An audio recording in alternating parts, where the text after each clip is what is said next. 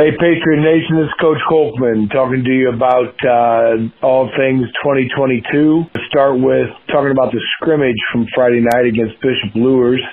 Just going into it, the reason why it was scheduled, just thought it was a great opportunity when they came open to give our team a little bit of everything. A quality opponent, obviously, with a history, with a tradition, with the ability to have players that are extremely athletic and talented, players that are hard-nosed and tough. It just gives us a little bits and pieces of every style of offense and every style of team we're going to see throughout the season. I thought it was a great night.